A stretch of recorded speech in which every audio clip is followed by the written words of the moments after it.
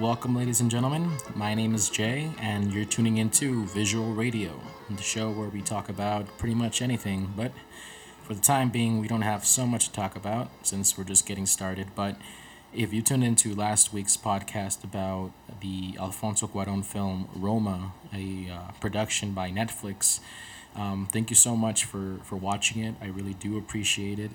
And we're going to try to get this going. Quick little thing I wanted to say before we go on further, just because on the topic of Roma, we did have a update, you could say, for the film. It actually won the Golden Globe for Best Foreign Film about a week and a half ago. So congratulations to Alfonso Cuarón and the entire production. I think they did a marvelous job. And like I said on the last podcast, the film definitely spoke to me. I really enjoyed it, and I hope that a lot of you did as well. So, what I wanted to talk about today is a little different from my last podcast. We talked about a drama. Now, today, we're going to be talking about a comedy. And it so happens that this comedy is actually one of the best comedies that I've seen, definitely in a very long time. I first stumbled upon this film, I believe, about 2 years ago. And ever since, I just completely fell in love with it. I think it's one of the better comedy films to have come out this part of the decade. And I think for a good reason, too. But before I get into the film, I did want to give a little bit of background information on the directors of the film as well as the writers, because I think they did a marvelous job with this film as well. So if you haven't guessed by the title, the film that we're going to be discussing is called What We Do in the Shadows. And it is a mockumentary style comedy film about vampires. So who wouldn't want to watch that film? So both directors and writers for the film are Jermaine Clement and Taika Waititi. So the reason why you might not have heard of both of these guys as much is because their work is primarily focused on independent films, especially in the case of Taika Waititi, who is much more behind the camera, I think, than he is in front of it, and he does a marvelous job. He is probably the one that you have heard of more recently because of last year's film Thor Ragnarok, which he actually directed. And if you're familiar with his work, especially the comedy side of it, I think that it becomes very apparent that his vision and his imagination of where he took the film directly derives from those type of comedic decisions that he usually does. And I think he did a great job because for a very long time the character of Thor has been kind of stuck in a shell where he just primarily shines in the Avenger films that come out. But Taika definitely did a good job. I really enjoyed that film, and who knows, maybe we'll go ahead and talk about that in a future podcast episode. But before we get into Taika, I did want to talk about Jermaine Clement first. And here we go.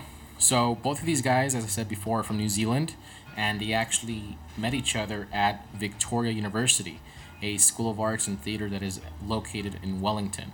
Now, Wellington is the actual location where they filmed What We Do in the Shadows, and I mean, the film pretty much takes place in that location.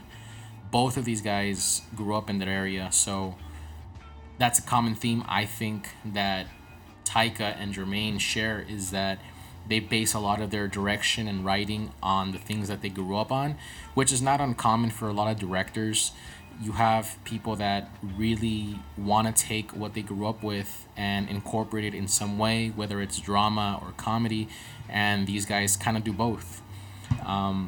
So Jermaine Clement is best known for his work with another Victoria University alumnus, Brett McKenzie, and both of them actually formed the comedy music duo group of Flight of the Conchords. If you have not heard of Flight of the Conchords, please do yourself a favor and look up any HBO or BBC performances that are available on YouTube. These guys are freaking hilarious. The genre that they work in is not by any means new, nor have they created it, but I think that they took this type of genre in a very modern direction, contemporary direction, because what they talk about is kind of like meeting a girl at a bar or having a party with a friend, or other little things like that. And I think I really enjoyed that part of their comedy duo. It just makes it very relatable, and you'll come to see that it's pretty much the same case with Taika with his films as well. And that's kind of what I was talking about earlier. Both Jermaine Clement and Taika were both part of the group called So You're a Man, which was a 5 group ensemble that had them in like skin tight clothing, skin colored actually too, and they would just perform at bars. They would perform at like little parties, and it would be like a sketch thing. So it's kind of like Monty Python. If you're not familiar with Monty Python, they were a group that did sketches pretty much, but they gained their popularity in the same way. They would perform at locations and bars and stuff like that, and just improvise, and that's a big thing. And you'll actually see that that's a big thing that happens in this film, What We Do in the Shadows. They recorded over 190 hours of stuff, and a lot of it is actually just improvisation. So the way that they grew up and the way that their comedy really started was with improv. So it's not really a surprise that they decided to incorporate it with the film. A little bit more about Jermaine and Mackenzie. So after the HBO series called A Flight of the Conchords, which premiered in 2007, it was canceled in 2009, which kind of gave Jermaine Clement a little bit more time to work in films. Some of those include Gentlemen Broncos in 2009, the animated film Rio in 2011, Men in Black 3 in 2012, who he was actually the main villain of the film. And being a big Men in Black fan, I did not even know it was him during the time. And that was a little odd for me because I feel like I usually am able to point out actors and stuff like that. So to like not realize that was him, either they did a really good job with makeup, or I don't know. I mean, it's just it wasn't his best performance, I should say. But I mean, either way, he was in that film. And more recently, he was in the 2016 animated film Moana, where he starred as the colossal singing crab Tamatoa. And again, incorporating that kind of comedy music into it, which again, and that film was actually pretty good as well. So now kind of going to Taika, again, he was in that 5-man group, So You're a Man. And later on, he actually created a thing with Jermaine Clement where they were called the Humble Beasts. And what they would do is the same thing. They would do sketches and other things like that in front of people, and they were able to actually tour a little bit with that group.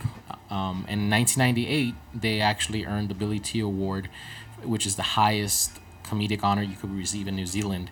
So that was pretty great. Having stated before, Taika Waititi has mainly worked with independent films, so it's no surprise that in 2005 he earned a nomination for Best Short Film with his film 2 Cars and One Night, something that he had definitely been working on since his days at Victoria University. Jermaine Clement even gave an interview where he stated that his first time that he met Taika and really got to see his work ethic, he really admired the way that he worked with his films and the way that he stayed so passionate with those type of commitments, and whether they be comedy sketches or just film, he was really impressed with what Taika pretty much brought to the table. So now, if you guys want to read up more on these guys, I definitely recommend it. I think that they're remarkable filmmakers and comedians, and to think that their early work is just a small testament to what could be, I'm really excited to what they will come out with in the future. So now let's move on to the film, What We Do in the Shadows. Let's start with the characters of the film, and the first 5 whom I think are the most important in the storyline of the film. The first being Jermaine Clement playing Vladislav, a 862-year-old former tyrant vampire with extreme powers, primarily hypnotism. You have Taika Waititi as Viago, who is aged 379, and he is the uptight leader of the group and the house where they live in. And his performance is a little bit more unique because of his accent. He doesn't really go for that Transylvania type accent like the rest of the other guys, but he actually based off his accent on his own mom, which I thought was a cool little spin. So his voice is a little higher than the rest. You have Jonathan Bruch as Deacon, who is the youngest of the vampires. He is aged 183 and is considered the young rebel of the group, and he's very fond of knitting. You also have Stu Rutherford, who, while at first when he's presented in the film, he is the only non-vampire, non-paranormal guy that you see in the film, which I think his inclusion makes it a little funnier. And he pretty much is what he is. He is an IT technician, and he was actually a real life high school friend of Waititi's. And when he found out that they were gonna shoot a film, he would help out in little things here and there, but he didn't actually know how big his role in the film would be, and we'll get into that when we talk about the plot. Now, the last person that we have to talk about is Corey Gonzalez Macur. I think I'm pronouncing that right. Who plays Nick, and he is what's big. It starts off as an intended victim for the guys, so the vampires are pretty much all congregated to eat him, and he ends up turning into a vampire himself. So we have one more character who is, I think it's not as important, but I'll go ahead and include him because there's a lot of the plot kind of has little bits of him in there, and that is Ben Fransham's Peter, who is an 8,000-year-old vampire, so he's the oldest of all of them, and he's the one that kind of looks a little more like a vampire. He looks very scary. He has like these long fangs and just really creepy looking little fingers, and actually sleeps in a stone coffin just to kind of show how aged he is. And a little trivia, I guess, that I wanted to give before we even get into the plot now is that I didn't even realize that all five of these vampires, they are based off another traditional vampire that you have seen in film, which I thought was pretty cool because my first run-in with this film, I didn't really think about it as much because I was more focused on the story, but it's actually kind of cool now that you think about it. So Vladislav, who is played by Jermaine, he has the most appearance of Gary Oldman's Dracula. So he has like long black hair, a mustache with a goatee. It's almost like a match for match if you see it. Before in the Gary Oldman version of Dracula, he ends up turning into like an ugly monster looking Dracula. But when he's like appearing like a human, he is like very handsome and very very long hair and pale and all that stuff. Next you have Waititi's character Viago, who has much more of an interview with a vampire aesthetic. He kind of looks like Brad Pitt and Tom Cruise's characters, where they wear like this very fancy 15th century clothes with little puff ties and everything, and that's where that inspiration actually came from. Next you have Jonathan Brooks Deacon, who has a much more old school Dracula look, kind of like the actor's name is named Bela Lugosi, who is an Italian man who played Dracula back in, I believe it was like the 70s or even like 60s, I want to say. But this one has much more of a like pale and very sleeked back hair, thick eyebrows, and I think the eyebrows are the one thing that he kind of really based the character off of, because it's unlike anybody else's. And finally you have Peter, who he straight up looks like a vampire, and his resemblance is to Count Orlok, who, if you don't know who that is, don't be shocked. It's that one Nosferatu guy. If you guys have ever seen SpongeBob SquarePants, there's that one episode where they're all freaked out and they're trying to figure out who's the one that's turning on the light on and off, and then they end up just saying like Nosferatu, and it's like this scary looking vampire who has been clicking the light on and off, and that's Peter. That's the vampire that he's kind of basing that off of. And Yeah, so that's a little trivia for you. So now let's get into the plot. So we begin with what we do in the shadows. With it's pretty simple. Taika's character Viago wakes up. There's an alarm clock that ends up going off. It's like 6 a.m. I think, and he just 6 p.m. And he just kind of rises from his coffin. He checks the windows to make sure that there is no sunlight because they're waking up like at sunset. And he goes off around the house, waking up everybody else. You see Viago upside down, sleeping it off. You go on to meet Vladislav's character, who is in the middle of an orgy with other vampires. And finally, you have Peter's introduction, where he's just inside of a stone tablet. He ends up getting pissed off because he's woken, so Viago comforts him by giving him a chicken, which he could then eat. They are in the middle of coming up with a chore chart, which I think is hilarious. And that's where I got the inclination that this was going to be a great film. You have a bunch of aged, ancient vampires that are preoccupied with keeping the house clean. And it's primarily Taika's character that kind of is bothered by the fact that no one is cleaning. But nonetheless, I think it's a hilarious thing. So then the film moves on to what they do daily. So they're cleaning the house, they're doing all their chores, and finally they pretty much are going to go off into the night and try to find themselves some fun and entertainment. So Wellington, from some research that I did and some interviews with Taika, apparently is like a very boring place. Being from California, the one place that I can think of that would be the equivalent of this would be like Bakersfield, California. No offense to anybody who lives in Bakersfield, but back when I was studying at UC Davis, I had a few friends who were from the area or the surrounding area, and I kid you not, every single time they would bring up Bakersfield, California, they would just call it a cow town, and there was nothing to do, and that was pretty much it.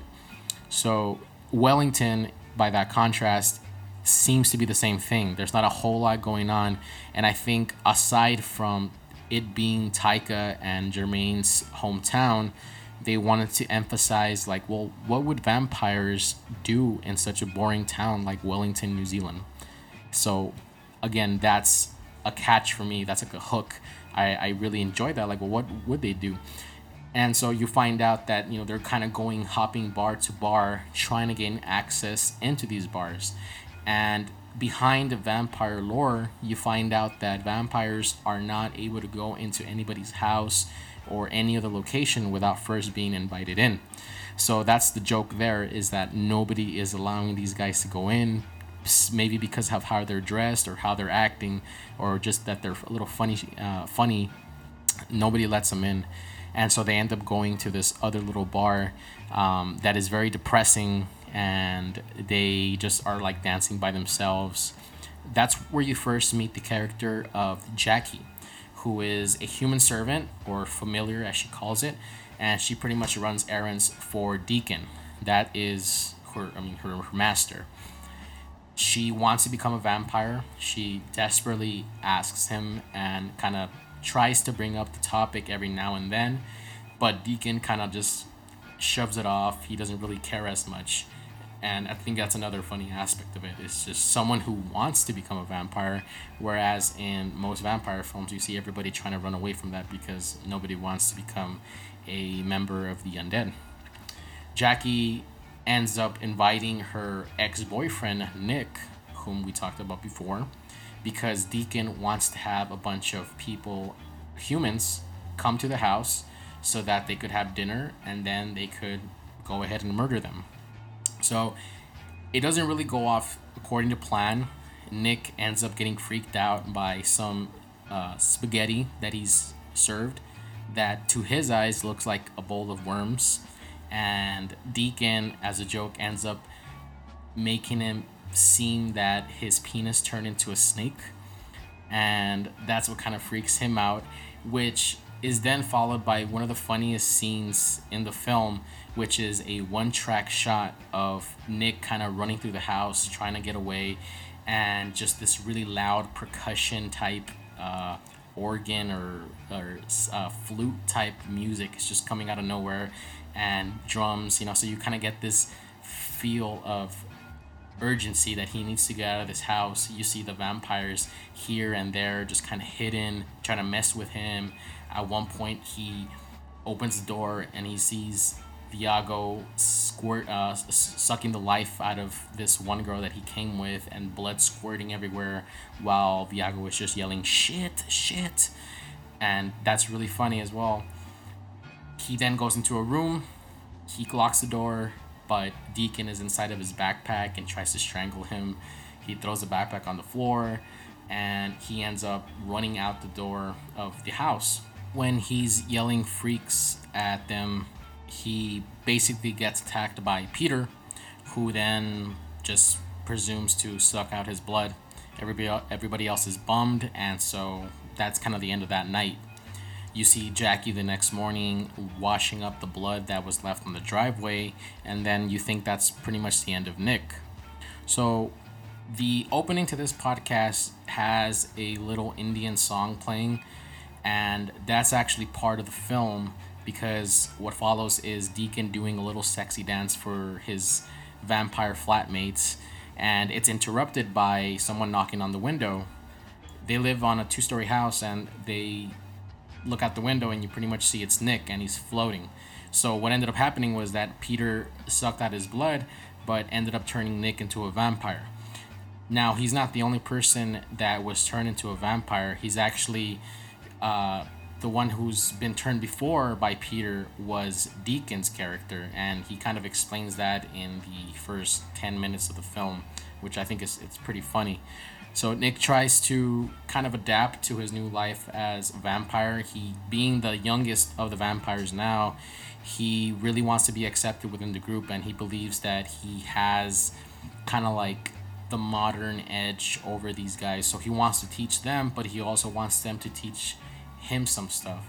So what ends up happening is they go out on a night in town together, all 4 of them, but Nick actually invites Stu. So, as I said before with Stu is just supposed to be like a regular non-vampire. He's a human, but Nick has such a very strong friendship with him that he doesn't want to eat him, even though he really strongly wants to, and he fights the urge to. But he ends up admitting to Stu that he's a vampire, and you just have this one normal-looking guy following these 4 vampires around, and he's just a human. He just teaches them how to use YouTube. He teaches them about cameras. He teaches them about a bunch of other stuff. And they all end up finding a real interest with Stu. They love him, and Stu ends up being like one of the best characters in the entire film. And he's definitely one of my favorite, just because of his just inclusion in such a mess. It's like you almost feel like you, the viewer, are Stu in this case, because you probably wouldn't be reacting like all these other guys are around you, who are just vampires and stuff. So I thought that was pretty great. So despite being able to get his new friends into like the nightclubs, which they're like going to frequently now, Nick still struggles to adapt to like a life as a vampire. So he ends up accidentally revealing to everybody that he's a vampire. And what ends up happening is that one of these guys who finds out he's a vampire is a vampire hunter. And they break into the basement of the house one night, which ends up in Peter being exposed to sunlight. And they all run out to the basement. They all try to help him out, but he's like completely engulfed in flames. When they're investigating the matter afterwards, they find out that, that vampire hunter was the one that Nick was talking to, and Nick even admits it. So what ends up happening is that they go through a procession of shame, which is literally just Nick standing in a circle while the rest of the vampires are just yelling shame and shame and shame at him. And he's just kicked out, he's exiled, but Stu is still invited because Stu is super nice and he's just a best friend to have. So sometime later, the vampires end up receiving an invitation to a masquerade ball where they meet the other undead and other supernatural beings like zombies and witches. And someone who ends up being there and is actually the person of honor is Vladislav's ex-girlfriend called Pauline, but he refers to her as the Beast. So the Beast is mentioned throughout the film, and you keep thinking to yourself, like, is this someone who is like really supernatural? Does the Beast have some sort of like edge over Vladislav because he talks about, defeating the Beast and how they fought the Beast and all this stuff? So they end up going to the masquerade ball, and they're dancing, and they're having all this fun, and the guys end up seeing Nick with Stu there. So this whole masquerade ball is only a supernatural thing. So there are absolutely no exceptions to who's invited.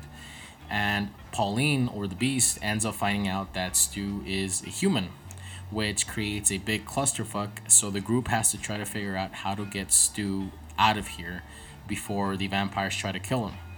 That's when Vladislav, who did not want to go to the masquerade ball initially because he found out that the Beast was going to be there, he ends up saving the day, and, well, kind of, and he fights Pauline's boyfriend, who is also like this really ugly looking vampire guy. And while they're fighting, which, you could tell that Pauline's boyfriend is kicking Vladislav's ass, out of nowhere, Stu saves Vladislav by impaling Pauline's boyfriend with like a huge stick. And that's it. They end up leaving the party, and everyone's commending Stu for his efforts and all that stuff. So it's this when they encounter a group of werewolves who actually came out earlier in the film. I didn't mention it just because I feel like it's not that important and I don't want to be talking about it forever. But these werewolves are just like a group of funny guys. The lead actor for that little group, his name is Rhys Darby, and he's actually come out like in other films too. I think I primarily just remember him from Hot Fuzz, that one Simon Pegg film. It's really funny. He's a really funny dude. So he's the leader of the group of werewolves, and there's a full moon, and so what ends up happening is that they all transform, and the vampires have to pretty much run away. And while they're running away, since Stu is not a vampire, he ends up getting attacked by the werewolves, and they assume that Stu is dead. So what happens later on is Nick is kind of grieving about everything. So this is where Deacon's character really comes out to shine. So throughout the film, Deacon is just completely jealous, and he does not like Nick at all. But he really sits down with him and explains to him the life of being a vampire, how being a vampire is a very lonely thing, because it's just, it's like a lonely life. You live forever, but you have all these people around you that you love and you care about. They end up dying because they do not live forever. And so he kind of comforts Nick, which I thought was really a sweet moment in the film. Later on, I think it says that it's like a few days or maybe weeks later, you have Nick come to the door, and he was exiled, but the vampires welcome him, and in walks in Stu, who says hi to everybody, but he comes along with the group of werewolves. So what ended up happening is Stu is found by a group of police, and while they're loading his body, what they think is dead, loading his body into an ambulance, he ends up transforming into a werewolf, and he attacks the crew, and who ends up finding him are the group of werewolves that initially had transformed him. So they offer him a pair of pants, and that's it. He's a part of the pack now. So the film pretty much ends with like a union of werewolves and a union of vampires, and they're pretty much friends now. So I thought that was pretty cool. And that's pretty much it. That really is it. There's other little things that I didn't really get into it. Just because I think for the time's sake, I didn't want to keep talking about the plot as much, because I did want to talk about other things as well. But overall, I really, really love What We Do in the Shadows. It's a film that I think hits really close to home, because you have a group of people that are so close and so character driven, and I think that's one of the best things Jermaine Clement and Taika Waititi do in their scripts and in their writing, is that they create characters that you really care about. And I mean, really, it's not hard to see why they really care about the the plot as much as, hey, where is this going? Is does this have a point? And what is the overall reward for these characters at the end of their little journey and stuff? So, firstly, I want to talk about my favorite things about the film. I think that, again, just kind of going back with the whole character thing, something that this film really reminded me of, since it has like a mockumentary style aesthetic, is like the British and the American versions of The Office, as well as like Parks and Rec, and other things come to mind. But I think that what made The Office and Parks and Recreation such a popular show was, again, the characters. You care a lot more about the characters than you really do about the story, because you kind of are interested to see where these characters end up going to. And that's the same thing that could be applied to this film. These vampires, you could see them as being very gluttonous, as being very selfish, as being self-obsessed, narcissistic. I mean, but that's just kind of what you expect of a vampire, you know? That's their character. But like, let's say with the introduction, like characters like Stu, with characters like Jackie, who are humans, it kind of throws a wrench in this whole like masochistic vampire driven thing, like, hey, the man of the house or whatever, you know. No, it's like it's a bunch of friends who happen to be vampires that end up living in this century, somewhere where they're not from, and that just really makes it work. I really love that about the film. So now to the things that I didn't really like about the film, which is very few. It's not like it's super long. I did not like this little storyline that had to do with Taika's character Viago, where he pretty much had a girlfriend while he was a vampire, and she was young, but he ended up losing her because she moved to New Zealand, where he was before in, I think it was Germany or something like that. And he had like a servant. His name was Philip. So what ended up happening was he ordered Philip to mail his coffin to New Zealand, but it ended up going through like a detour, and I think he spent like 2 or 3 years like lost elsewhere in the world until finally he arrived at New Zealand. But by then, his love interest, her name was Catherine. She's already married, and he didn't want to murder the guy that she married because he saw how happy she was. So he decided to just kind of lay back. So throughout the film, you kind of see Viago standing outside of like the nursing home where this lady is, because she's still alive, but she's like really old, and she's just pretty much in like a nursing home. So at the end of the film, you find out that Viago actually went over to bite Catherine, and he turned her into a vampire. So now they could be together forever, and that's pretty much it. I didn't think the storyline really had that much interest, in it, which is probably why it's so short. But I know that the many times that I've seen this film now, it's always the part of the film that I'm kind of like, well, I mean, it's not that great. It's not that fantastic or whatever. But either way, that really is like my only gripe. It's just that little part of the film. Everything else is great. The cinematography, I mean, it's a mockumentary, so it's you can't really expect them to do much with it. But the score, the music that they added, it's very rustic. It feels very like old, which I think is the whole point of it. You have these old vampires living together, so you have like a lot of like instrumentation that's like drums with like guitars or mandolins, bass. It's really interesting. But yeah, I really liked those aspects of the film. And that's pretty much it. That's all I have to say about it. Please go ahead, and if you haven't watched the film, go ahead and watch it. I know that you will enjoy it if you enjoy those type of little silly, quirky kind of comedies and everything. So thank you once again for listening to this podcast. If you got this far, as I mentioned in my last podcast, I'm just getting into the whole coming back into the podcasting thing. So if you have any suggestions or any recommendations, by all means, go ahead and leave a comment on the SoundCloud link. And again, this is Visual Radio Podcast.